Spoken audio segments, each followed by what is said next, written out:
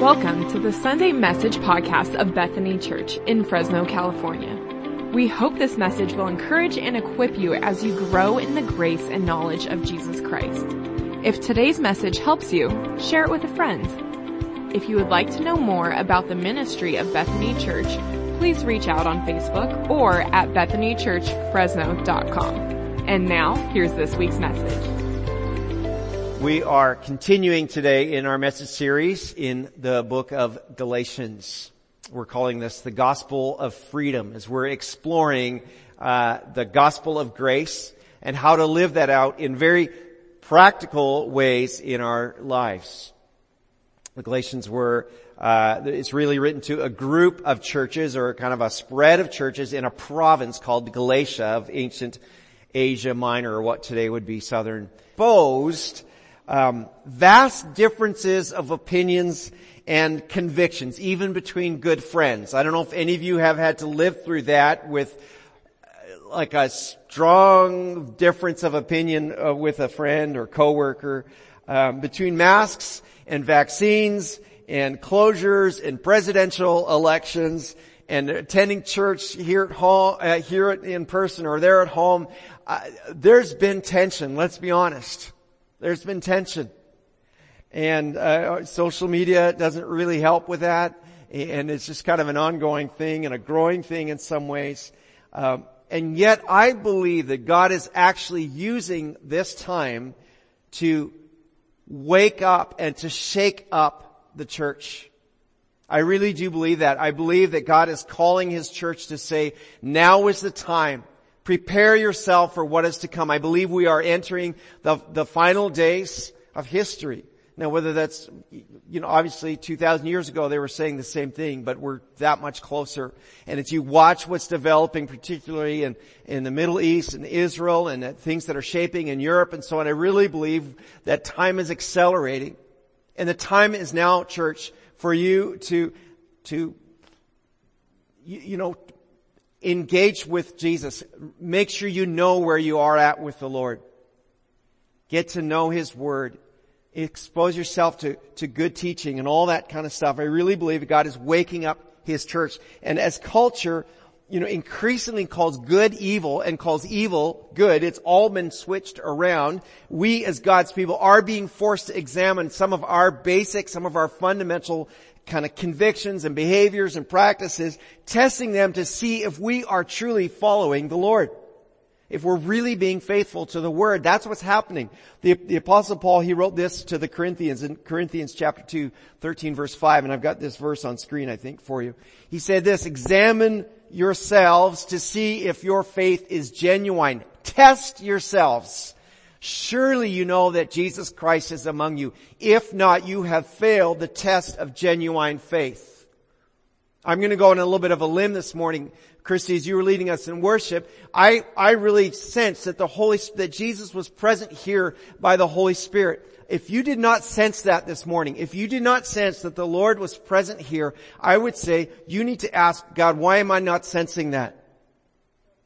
Right? You need to be ready to engage with that and say, Jesus, you're real, and you have a relationship with Jesus when you can sense that He's in the room. Like, I don't have to look at my wife over there right now, but I know she's here. I sensed it when she walked in this morning. Like, I felt that because I know her. And the same thing when Jesus is in the room, you should know it. You should sense it. He's saying, surely you know that Jesus Christ is among you. If not, you have failed the test of genuine faith. I mean, think about that this morning. And so that's the invitation, to really examine ourselves to see is my faith real, or am I just going through the motions? If it's just going through the motions, change now. Change now. So in today's passage, somewhat related to that, but maybe that was a little bit of a freebie this morning, but we are going to encounter an interpersonal conflict that happens. Two of the leading founders of the church, right, have a public confrontation. One of them is clearly right, and one of them is plainly wrong. Now, we're not talking about a good guy and a bad guy. We're not talking about one that's faithful and one that's become a heretic. We're talking about two good guys, Peter and Paul, but one of them has messed up and missed the gospel. And so we're going to read Galatians chapter 2. And I invite you to stand with me if you're able for the reading of God's word. And I would say to our friends at home, I would invite you to also do the same thing, to stand if you're able. That'll really help you engage. When you're engaging with us here, do what we do. Sing when we sing, clap when we clap, stand when we stand, pray when we pray. I know it's awkward to sing, especially if it's just a couple of you in the room, but you're going to get so much more from what God wants to give you if you will open your heart and participate in that way. So I just mean that as a friendly invitation, encouragement. I hope you're standing with us. And all right, let's read. I'm going to read Galatians chapter 2 beginning at verse 11. It says, when Peter came to Antioch, Paul speaking, I had to oppose him to his face, for what he did was very wrong. When he first arrived, he ate with the Gentile Christians who were not circumcised. But afterward, when some friends of James came, James was from, they would have come from Jerusalem, Peter would not eat with the Gentiles anymore. He was afraid of criticism from these people who insisted on the necessity of circumcision. And as a result, other Jewish Christians followed Peter's hypocrisy, and even Barnabas was led astray by their hypocrisy. And when I saw, verse 14, when I saw that they were not following the truth of the gospel, I said to Peter in front of all the others, since you, a Jew by birth, have discarded the Jewish laws and are living like a Gentile, why are you now trying to make these Gentiles follow the Jewish traditions? Verse 15, you and I are Jews by birth, not sinners like the Gentiles, yet we know that a person is made right with God by faith in Jesus Christ, not by obeying the law. And we have believed in Christ Jesus so that we might be made right with God because of our faith in Christ, not because we've obeyed the law. For no one will ever be made right with God by obeying the law. We thank the Lord for His word. Let's be seated together.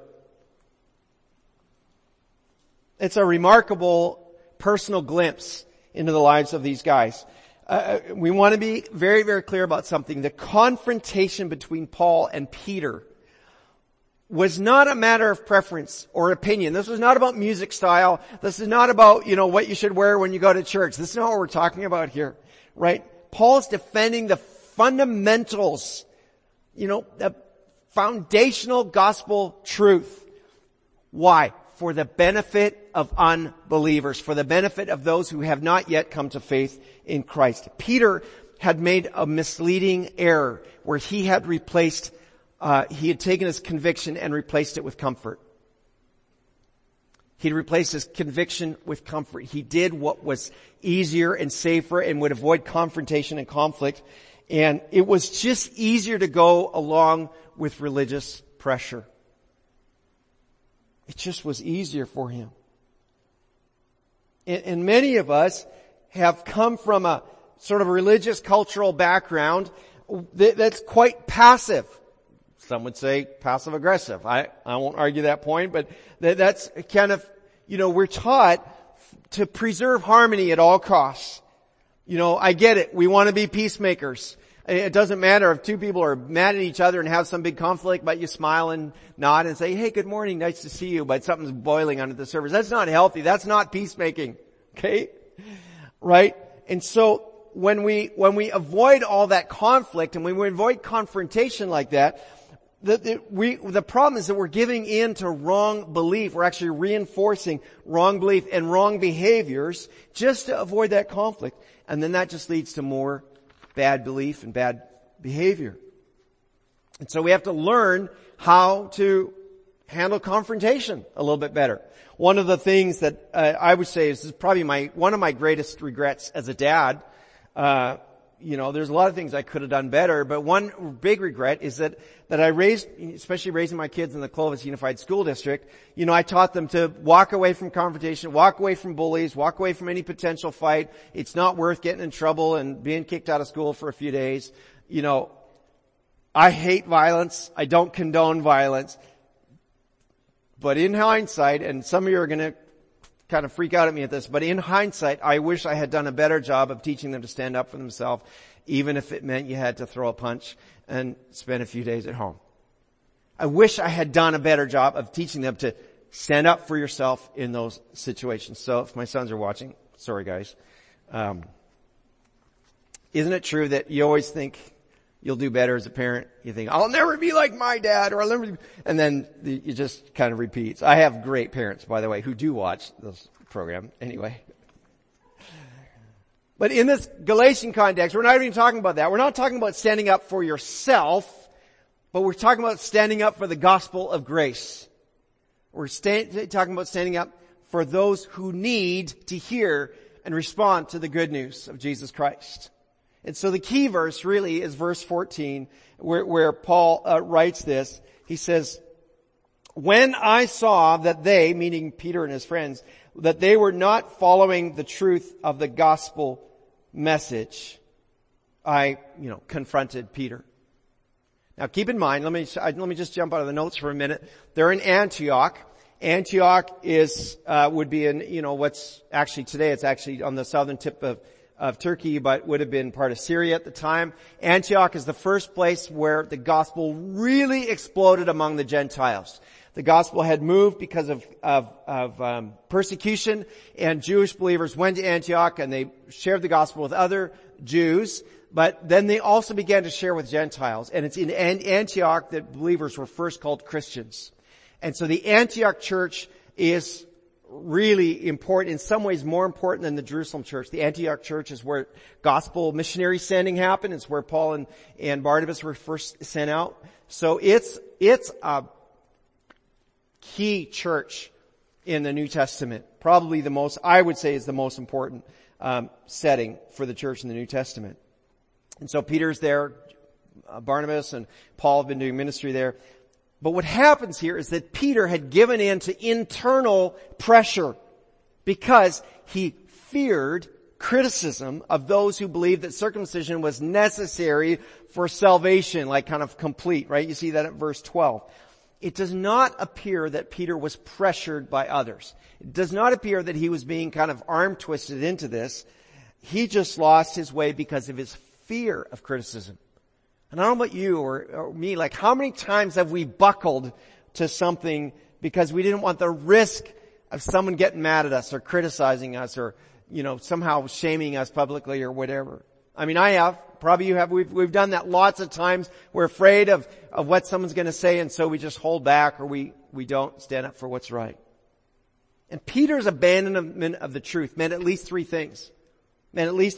One, his actions were hurtful and damaging to the Gentile believers. I mean, these relationships, he'd been doing dinner, he'd been having lunch with these Gentile believers. His Jewish friends show up and he's like, he won't eat with them anymore. Can you imagine how those guys felt? Talk about wounded. Secondly, he misled others in his hypocrisy. The people that had, were there with him were like, oh yeah, we're not going to do that either. Yeah, we really need to do this over here.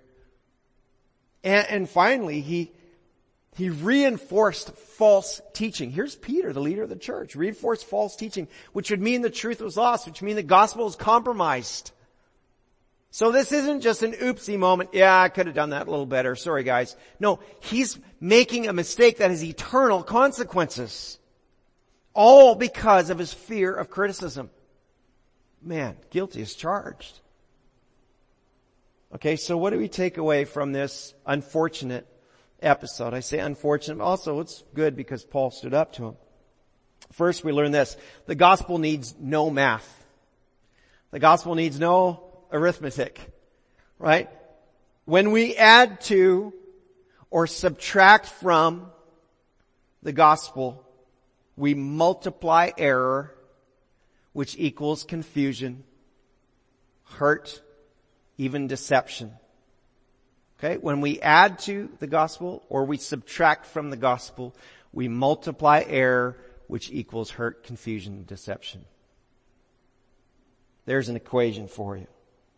The gospel is pure and it's simple. Jesus died for your sins, and your faith in Him is the only way to a right relationship with God the Father. No more, no less. You cannot make yourself more righteous by what you do. Yes, we seek to live righteously. I'm not saying that. But you cannot make yourself more righteous in God's sight by your efforts.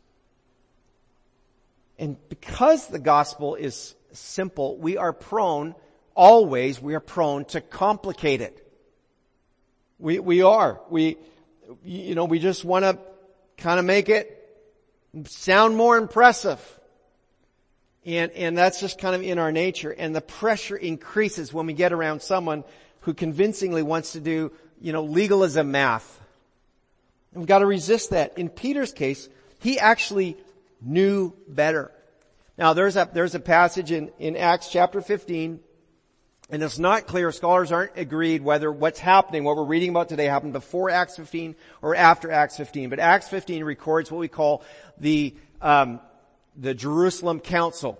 There was conflict happening between Jewish believers and Gentile believers. Well, what laws should be carried on and what shouldn't be and so they had a big conference. It's the first big church conference, a big convention. They got together and they said, okay, let's lay it on the line. Let's talk about it. And so Paul and Barnabas talk about, here's what we've been doing among the Gentiles.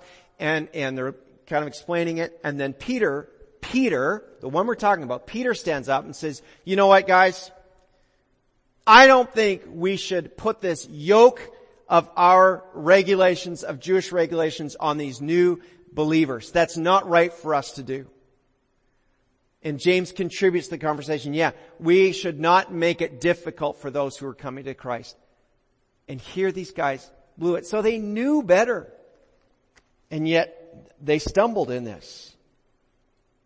But the Lord had clearly shown Peter that all the kosher regulations, the food laws were no longer applicable. You can read about that in Acts chapter 10, Acts chapter 11. The apostle Peter, has this incredible triple vision, and God basically says, you can eat anything. Don't call anything I've created unclean. Go for it. Even crustaceans or whatever you want to eat. Have a lobster. It's fine. Right? And that led Peter, that opened the door for Peter. Actually, Peter's the first one to really, get this record of him sharing the gospel with Gentiles. Cornelius, who was a soldier, and his whole household.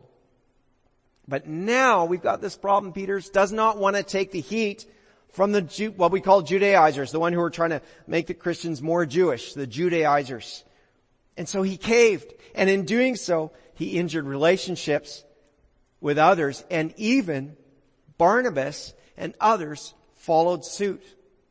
If you're wondering more about this, read Hebrews chapter 8. You can put that in your notes. Read Hebrews chapter 8, especially chapter 8, verse 13, where the writer of Hebrews says the law is obsolete. It's done. It does not apply any longer, the Jewish law. And so here's what you have to remember. Freedom is easily lost. Freedom is easily lost. I'm working very hard to refrain from any political commentary on that, but you can make your own connections on that. Freedom is easily lost. Bullies are intimidating. These days it's censorship and cancel culture and you say anything against the prevailing media narrative and the prevailing culture and you'll be labeled something terrible. And in Peter's case, his fear of the Judaizers was enough for him to surrender his freedom in Christ and to mislead others as well. How easy it is to give up our freedom. To sabotage the truth. And yet Paul, this is amazing, Paul did not back down even though his best friend, Barnabas, at this point in his life, Barnabas is Paul's best friend. Barnabas is the one that really got Paul into public ministry. Barnabas is the one who advocated for Paul. Barnabas has tons of trust in the new church. Barnabas is a rock star in the New Testament, even though he's pretty quiet about it. And even Barnabas was misled. So Paul's best friend is like, no, Paul, I don't think I should eat with the Gentiles. Paul's like, I'm alone here, guys. And yet he stood up. And so I want to talk about this confrontation and this is just sort of a practical moment now. Like, how do you handle confrontation when you need to? Because the mistakes we typically make in confrontation are that we're indirect, we're unspecific, and we're not loving in the way we do it. So I want to talk about confrontation, those three things. Paul's confrontation with Peter was a direct confrontation. Paul's confrontation was a direct confrontation. Verse 11 says, when Peter came to Antioch, I had to oppose him to his face. And he actually did it in front of other people, which I probably wouldn't recommend, but he did it. See, technology has made confrontation actually really easy. Some of you young people, you got a breakup text, right? That's a horrible. Or, you don't want to deal with something, and so you just send them an email. Or you make a Facebook post, and that kind of confrontation, that indirect confrontation, is actually counterproductive and destructive. So when you have to confront, especially when it comes to standing up for truth, do it face to face, or at least voice to voice. Again, if you're under 30, if you're under 35, I've got news for you. That smartphone that you have actually has an app on there called a phone. And you dial a number and you can talk to somebody. It's amazing. And I don't mean to be picking on you, facetious. I don't like talking on the phone either. I get it. But when you need to deal with something, do it at least voice to voice, if not face to face, which is preferable. Be direct. Just difficult conversations almost always get worse in text messages. You get couples fighting by text message. Oh, that's horrible. Or coworkers, or some other situation. And it's just unproductive and just unravels further and further. So I'm not against communication technology. I text as much as probably anybody else. But if the relationship matters at all, if it's anything challenging or difficult, confrontation has to be, direct, personal. Secondly, confrontation needs to be specific. Specific. Don't beat around the bush. Get to the point.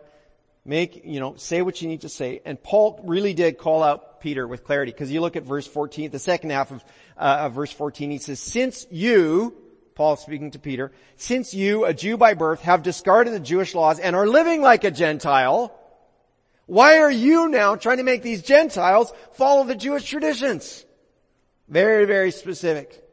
I mean, can you imagine if Paul had said, hey, Peter, I need to talk to you about something. I'm not saying that you're doing this, but I would be concerned, if we, or maybe some people, started kind of going along, say with that circumcision group, just trying to keep them. I'm kind of tempted to do that too. And so, I'm not saying this is about anybody in particular, but we should try to make sure, people aren't doing that. That kind of happens, doesn't it? Wait, are you talking to me? Well, you'll see this sometimes in the workplace. One person messes up, but then, rather than dealing with the issue directly, the manager gives the whole staff some vague lecture, right? Some of you have experienced this. Or, one person is the culprit for, always leaving their dirty dishes in the sink at work. But, now there's a new policy that has to come out, and everybody needs to get dish training and dish sensitivity training or something. I don't know what it is, right? You think, just deal directly. Just be specific. If Kurt's the problem, we go to Kurt, say, Kurt, please wash the dishes after yourself when you leave them in the work sink. And, thank you. He says he's working on it. That's great. Right? So if you're gonna confront, be direct, but also be specific. And lastly, and I think this is the most important one, confrontation needs to be done in love. Paul was at risk of offending Peter, for sure. He was at risk of losing the relationship. But there was so much at stake, he couldn't just let it slide. He couldn't just let it go. And so the most loving thing Paul could do was to stand up to Peter. Right? And while not stated here specifically, Peter did correct. He really did. You read his books, 1st and 2nd Peter, his letters, they're very clearly loaded with grace concepts. Here's how I know for sure that it was loving. Paul didn't shout at Peter. He didn't, go off on him in weird ways. He explained the reason for the confrontation. Look again, go back to verse 16 with me. It's a long verse. Verse 16, he says, "Yet we know that a person is made right with God by faith in Jesus Christ, not by obeying the law. And we have believed in Christ Jesus so that we might be made right with God because of our faith in Christ, not because we've obeyed the law. For no one will ever be made right with God by obeying the law." Listen, this is a full explanation of the gospel to Peter, the lead apostle, the guy that walked with Jesus more than anyone, the guy that had the vision of the animals that you can eat. That even experts sometimes, all of us really need to be taken back to the basics, need to be reminded over and over again. It's not a bad thing to say, "Hey, Peter, I know you know this stuff, but I'm going to tell you again because you seem to have lost sight of it." And it's okay to do that. Sometimes, even when I'm preaching, I people kind of roll their eyes when we go over basic concepts. But you gotta be able to, if I shook you awake at 2 a.m, you need to say, "Yes, we're saved by grace through faith and not any works of ourselves." Right? Like we gotta know it cold. So if you're going to stand up for the truth of the gospel, and in generally in any kind of confrontation, be direct, be specific, and most of all, be loving. All right, let me finish up with this thought here, that you and I have the power to influence people toward grace or toward legalism. We really do. We can influence people toward grace or toward legalism, and obviously we want to stand in grace. But how do you know the difference? How do you know when something is leaning back toward rules and regulations and laws? I'm going to give you some danger phrases of legalism. Let's just talk briefly about some of the danger phrases of legalism. And if you have never heard these in church, you're probably brand new to the church. It's probably your first Sunday. Okay. We all get into this. We all have fallen into this. So I'm not casting stones and I'm not pointing fingers at anybody because I'm mostly pointing at myself. But for example, when someone says, "Well, we've always or never done it that way," that's a danger phrase. Now it could be, "Well, we've never done it that way before. Let's try it." Great. We're talking about I don't know, we've never done it that way. I don't know, we always do it this way here. Whether at home, right? Could be how you load or unload the dishwasher, right? There's danger phrases in legalism, even in practical matters, that keep us from freedom. And so just guard against that. How about this one? When you hear someone say, "Well, what will people think if we do that?" Or "What will people think if we don't do that?" "What will the neighbors say?" Any of you grow up with that? What will the neighbors say? We got that sometimes. Right? That's a danger phrase of legalism. When we're making our decisions based on how other people will perceive us, they don't know our motives. They don't know what we're really about. What about this one? "Well, we need to make a good impression." Right? Who cares what's actually going on? We just gotta make sure we look good to the world around us. How about rather than this? One of our sister churches in town, I love it. On their one of the things they say about themselves on their website is, "We are unimpressive people." I read that last night. I'm like, I love that. We are unimpressive people. Like, if people really knew what you're like and what I'm like, they'd be like, "Huh, I thought he was a lot better than that." Right? Yeah. We're pretty unimpressive. We've got lots of flaws and lots of failures. So we need to make a good impression is a danger phrase of legalism. One more. How about this? When we say, "Well, let's not rock the boat. Let's not change things up too much. Let's just kind of maintain the status quo." Those are danger phrases of legalism. So remember, I'm not advocating for license. I'm not advocating for lawlessness. Right? We don't take grace lightly. We don't make it cheap. God commands us to live a holy life, but we always seek to lead to freedom in Christ rather than to slavery to rules and policies and regulations. So don't let the voices of culture, or the voices of tradition muddy the waters for you. Don't let them bully you into silence, nor dilute or pollute the gospel. And when you do have to confront, remember to be direct and specific and loving.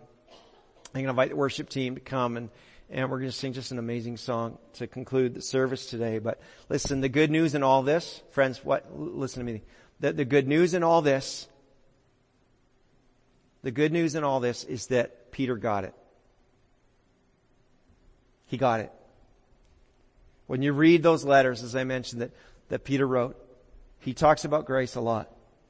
The very last written words of the Apostle Peter, the very last verse of his second, book, the last words we have of Peter are this: you must grow in the grace and knowledge of our Lord and Savior, Jesus Christ. Peter, guy who'd been highs and lows, been through it all, says, hey, the last thing I want to just tell you, he says, this is my parting shot. You got to grow in grace and knowledge of the Lord and Savior, Jesus Christ. That's what he wants to leave you with. You need to grow in the grace and the knowledge of our Lord and Savior, Jesus Christ. A wise and godly person will not be offended by rebuke, even if it stings, and it just could say to you right now, today. If you've been trying hard, maybe recently, maybe your whole life, trying hard to be a, quote, good Christian, you might be feeling like a failure. If you don't feel like a failure, you might need to examine what's really going on in your heart.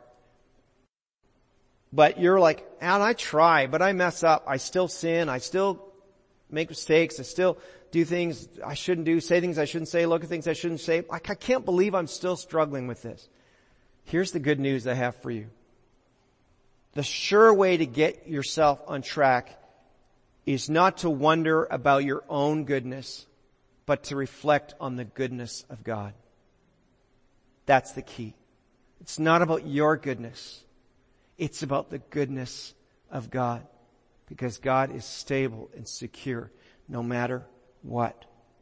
Remember all He has done for you. Recognize your abject unworthiness before God. And recognize His amazing grace that takes all that away and makes you righteous and holy and worthy to stand before Jesus Christ. It's about the goodness of God. You're wondering how you can get through this, how you can handle confrontation, how you can continue to follow Jesus, how you can pursue a holy life. Consider, meditate, ponder, reflect on, absorb the goodness of God. He's been faithful. Thanks for listening. Know that God loves you more than you can imagine. And for everything Bethany Church, check out BethanyChurchFresno.com.